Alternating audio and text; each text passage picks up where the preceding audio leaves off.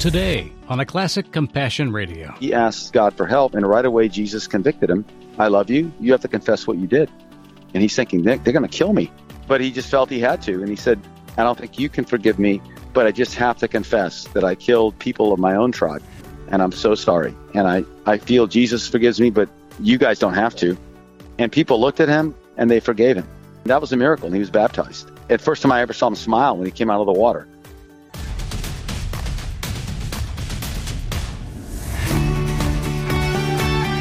Back with us today is one more segment with our good friend David Eubank of the Free Burma Rangers. And I'm so glad to have you back for one more day to talk about the work you've been doing for the past few months in Burma, someplace that's very close to your heart, very close to your base, but is full of challenge right now. David, welcome back to Compassion Radio. Thank you. And I love how you ask questions and also encourage people to pray, man, because we're in this together. Yeah. We're in this together. Thank you for your voice. So let's talk about Burma this time. It's not in the news here much, but there's big news and big challenges there. Yes, sir. Burma has been in a civil war for 72 years with a series of military dictators of the majority Burman ethnic group, which is about half the population, fighting against about 100 different groups, all of them smaller than the Burmans, but themselves comprising together almost half the population. On February the 1st, 2021, the dictator said, okay, that's enough of that experiment. They arrested anybody who'd been elected. Yeah. And they launched new attacks against the ethnics. And what surprised the dictators, when they arrested the people, the Burman people themselves that live in the cities and the plains of Burma, the Burman people rose up and said, no. We like that taste of democracy. We won't give it up. Over 1,100 men, women, and children, Burmans, have been shot down in the streets of Burma now. Wow. Thousands have fled to join the ethnics in the mountains. The Burmans say this: please forgive us, ethnic people, because all these 72 years that you fought, we didn't really think about you because it was our government against ethnic people. Now we know what it feels like to be oppressed by your own government. Please forgive us and help us. And the ethnics have accepted them and said, we forgive you. Join us, because together we need each other for Burma, the Burmans and the ethnic minority. It sounds like a first real bridge then between the Burman people and anybody else who's not them. It's the first one I've ever seen, sir. I have never seen the unity that I feel today in Burma. You know, there's plenty of disunity still. There's plenty of people who don't trust and like each other. However, I've never seen this level of cooperation and unity of purpose and humility to ask forgiveness. And that's a new thing and a wonderful thing. So what it meant for us, I was in Burma when it happened, and we were already helping about 4,000 displaced people. And when the Burma Army increased their attack, we went up to 200,000 people hiding in the jungle. Wow. How are we going to feed them? Right. And then we had thousands fleeing the cities. How are we going to take care of them? And I remember in the jungle one morning just praying to God, we need a lot more money to take care of these people. I need more team members. Yeah. How can we handle this mass? And I felt God tell me this: the problem isn't money. The problem is, do you have wisdom to use what I've given you already? And I thought, oh my gosh, I don't. Have I used every resource the best way? I don't think so. I mean, we haven't thrown it away or cheated or lied about it, but do we have enough wisdom to know how to really stretch these dollars out, these sacks of rice out? Who should get them? How do we get them there? I said, no, God, you're right. We don't have that wisdom. I'm not going to ask for any money. Just please give me the wisdom to use what you've given me. Time for loaves and fishes kind of prayers, huh? Yeah, I just said that prayer and I felt peace. Okay, we don't need any more money. I only need to do what you have me do. We're not God. We can't save everybody. Right. And as we prayed that, we found new ways to use our funds and more judicious ways. But then God gave us more funds. Not just us, but other groups as well. And we're able to reach out to most people who have been displaced and give them something: a month of rice, 2 weeks of rice, some blankets. And that's been wonderful. We have 100 ethnic relief teams in Burma working pretty much nonstop, trying to give relief during these heightened attacks. Amazing. Because the coup that started 1 February, that reinstated all the old powers and stripped every shred of democracy away, has only grown in its attacks. The military keeps attacking more and more. Villages near us were bombed. They tried to bomb our training camp, but missed. They hit the ridge right above us. Ooh. The situation is worse than I've ever seen it in terms of attacks and displacement. However, there's more hope than I've ever seen, and there's more of a united front between the Burmans that are resisting the Burma government in the cities and the ethnics in the mountains. So I believe, I can't prove it, but I believe change is coming to Burma. And the dictators will change their hearts, or they're going to fall or run away or something. That's my prayer, and that's what I believe will happen. So you really are praying for a noble revolution. Yes, sir. What is the day-to-day work like for the Free Burma Rangers in that country? Obviously, you took the name from the region because that's basically where the ethnic groups were that you raised up fighters to become missional in their work and save lives rather than taking them. But they do unique work there that they can do in cultures that are very similar to where they grew up. So what's unique about the work you do there compared to running off to Iraq or Syria or someplace else? Well, the men and women that join us, it's mostly men, but some women join also as Good Life Club counselors or as medics generally. These people are all local mountain people. They're like Davy Crockett and Daniel Boone. They're tough. They're physically tough, walk all day, all night, catch fish with their bare hands, hunt with muskets, crossbows. Yeah. They're real woodsmen. So you don't need to train them to do that, to live in the jungle. But the training we give them starts with spiritual, which is you don't have to choose Jesus, but this is who Jesus is to us. We encourage people to pray and ask for help from God. And we ask them the question, who are you going to serve? Who is your God? Because you're going to have something. And then we talk about what we've experienced in God and how he changes our hearts and lives. And then we give medical training. We give video and media training to tell stories. We give dentistry training. We give meal packing and supply loading, swimming, rappelling, map making, drawing, interviewing, all the skills that are needed to help people and get the news out in the jungle. And that's a 3-month training. And after the training, we go on foot, maybe with some horses or villagers helping carry supplies or both. And we walk in the jungle to places that have been attacked. So a typical day would be you'd wake up at dawn, let's say 5 or 6 in the morning, pack up all your backpacks, pack up the horses with relief supplies, gather together, eat real quick a little bit of rice you've cooked in a pot over the fire, put the fire out, and then gather together and pray. Pray about what we're going to do today, ask for prayer requests. If we're not in a hurry, we can read some scripture and talk about it. If we're in a hurry because we're late to something, then it's what are the prayer requests? Let's pray for them, and then we all say the Lord's Prayer together. And then off we go. Now you're walking 10 miles, 20, sometimes 30 miles. Up and down mountains, you probably got 40 to 50 pounds of supplies in your back. It's a pretty good workout. The mountains are not that high, 7,000 to 8,000 feet at the highest, but the valleys are down at 1,000 feet or under, so you're going 4,000 or 5,000 feet up and 4 or 5 feet down. And it'd be kind of like walking in the Appalachians in the summer. Yeah. Pretty hot. And then you walk and you end up at a village that's been displaced, so maybe it's burned. Part of the team will document with film and camera what's happened in the village. And then you'll find where the people are hiding. Maybe they're one mountain over in a ravine. You walk into there and pray with them. And then you'll say, hey, we're here to help. And we're really sorry what happened. Who wants to tell their story? And then people come up, oh, film me. I want to tell what happened. And they'll tell you the story. And then we'll say, okay, tomorrow we're going to stay here with you tonight. And tomorrow we're going to have a food distribution, a medical clinic, a dental clinic, and a kids program. So everybody in that valley who's been hiding will come, tell their stories. Kids will have a fun program to forget the war for a day. We'll talk a lot about centering things on God so that our hearts are with him, not on what's bad's happened to us. We find out what food and maybe shelter needs they have. They need tarps because they lost their home. They need bedding. They need food. And we'll put a request in that may take another 2 weeks to come by horse and mule. And in the meantime, whatever we have on our hands, we give them.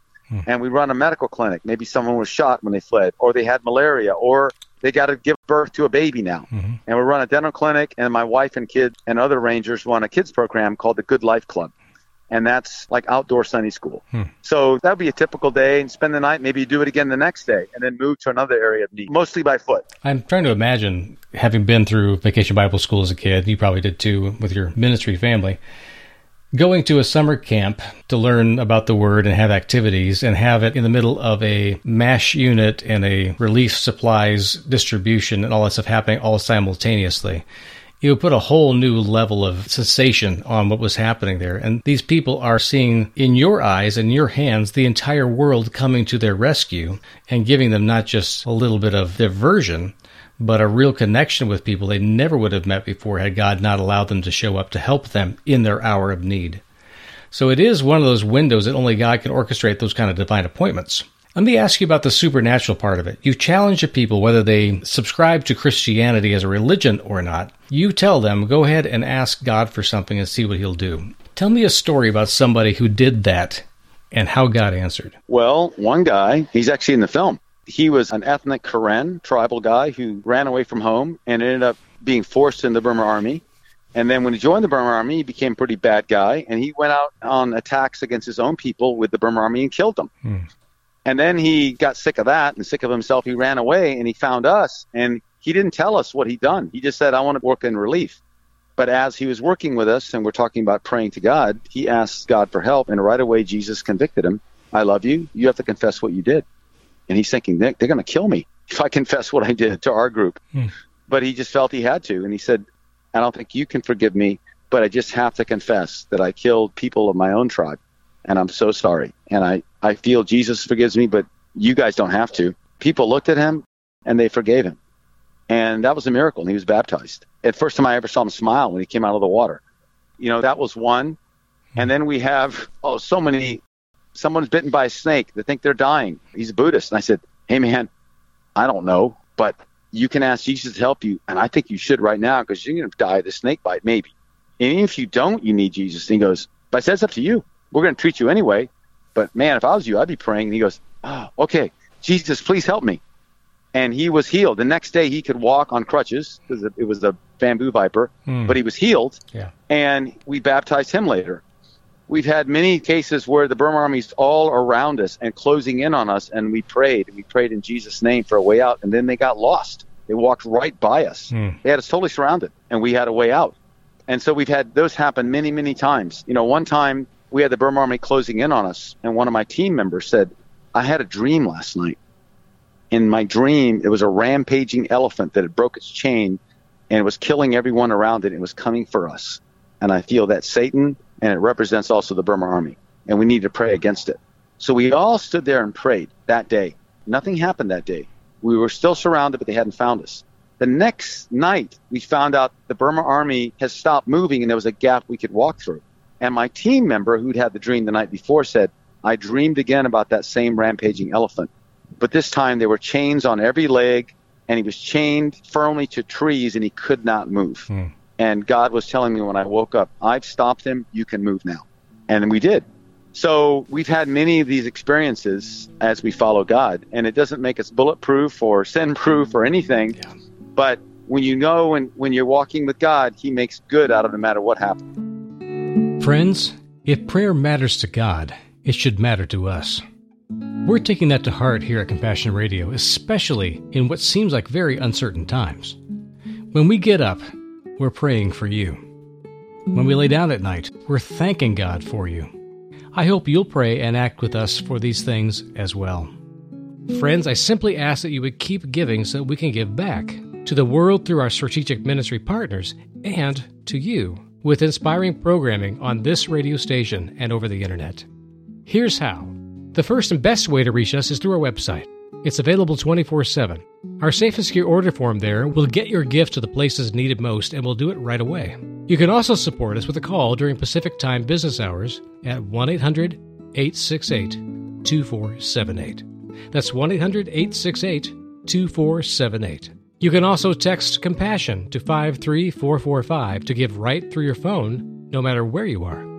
Of course, you can also put a stamp on an envelope and mail your gift to our Compassion Radio office, P.O. Box 2770, Orange, California, 92859. Again, that's P.O. Box 2770, Orange, California, 92859. However you give, we'd love to hear more about why you believe in Compassion Radio. We so much value your messages and letters. And know this, your gift is deeply appreciated. Thank you for loving us in this way.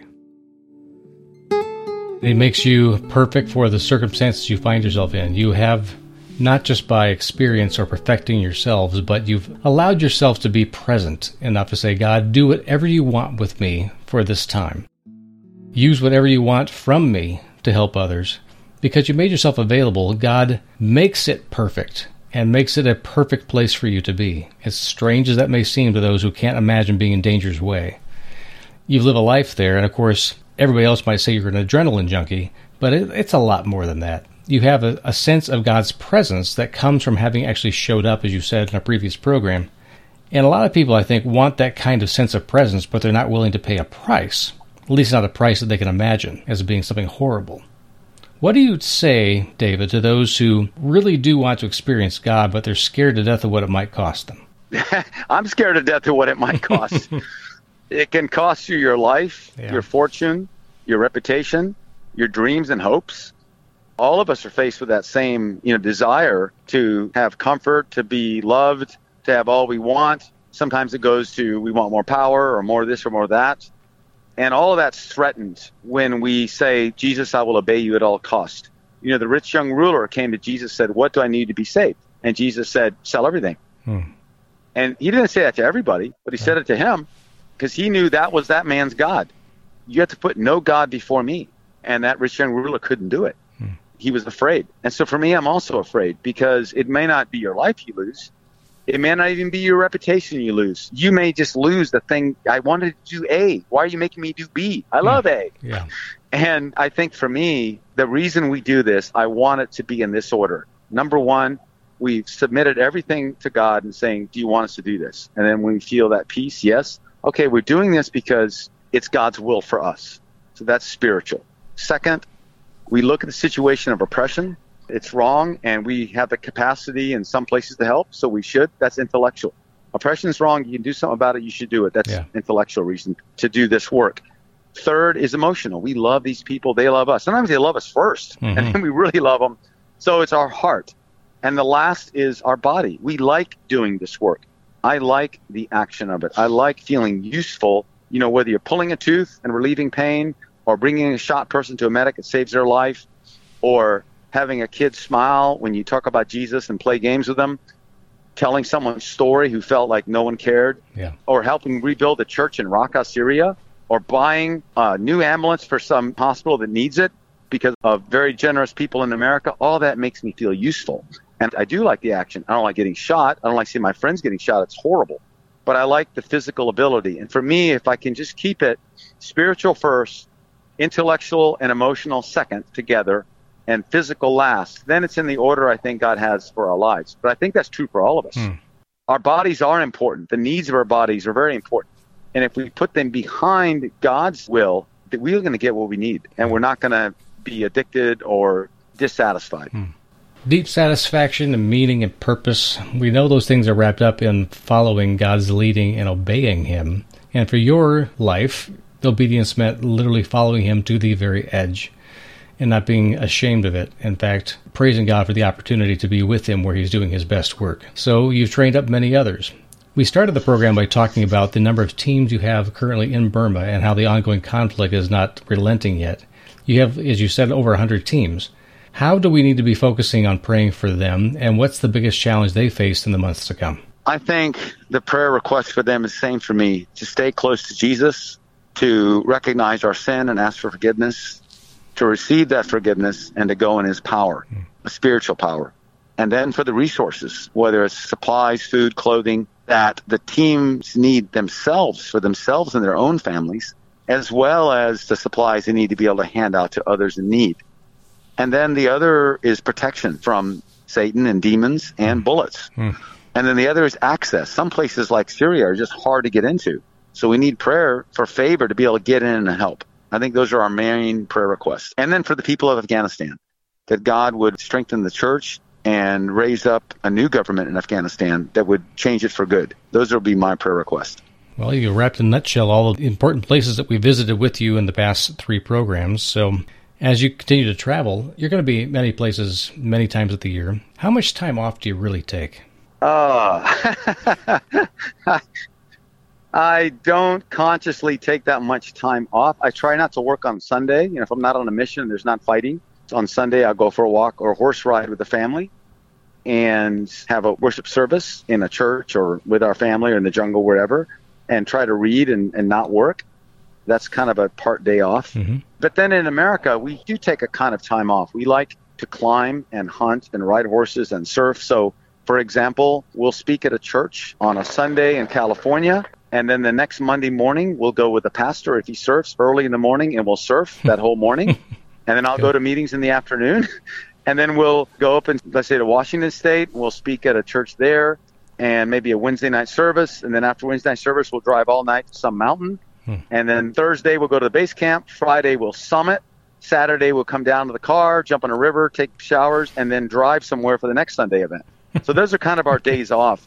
And, we could choose to lay by the beach, but That's not what we love the most. We love surfing and climbing and hunting in Alaska and whitewater and skydiving. I like every sport. I'm not really good at anything, but I love them all.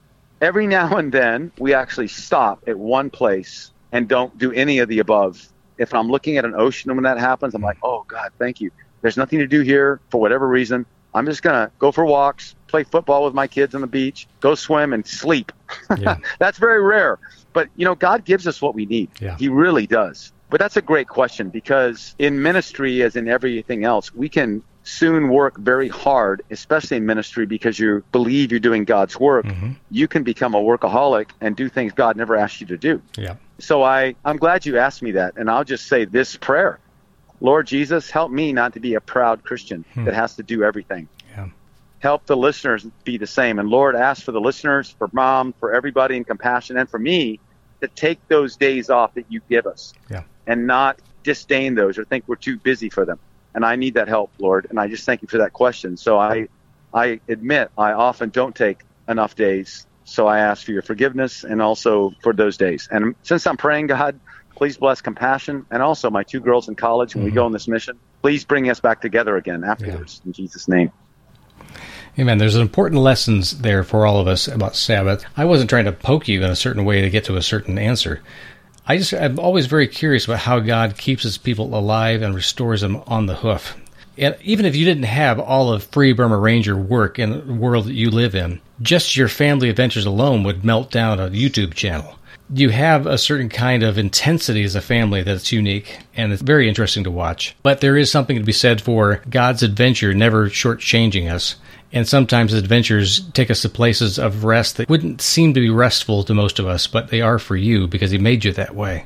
And finding that place that's a real sweet spot for you because God made you that way, I think it's the better part of discernment. Discovering the joys God has for you in the ways you rest, as well as the ways you play and the ways you work and the ways you worship. So thank you, David, so much about these lessons that you've taught us and your testimony and the word from the front lines in all these countries we've talked about.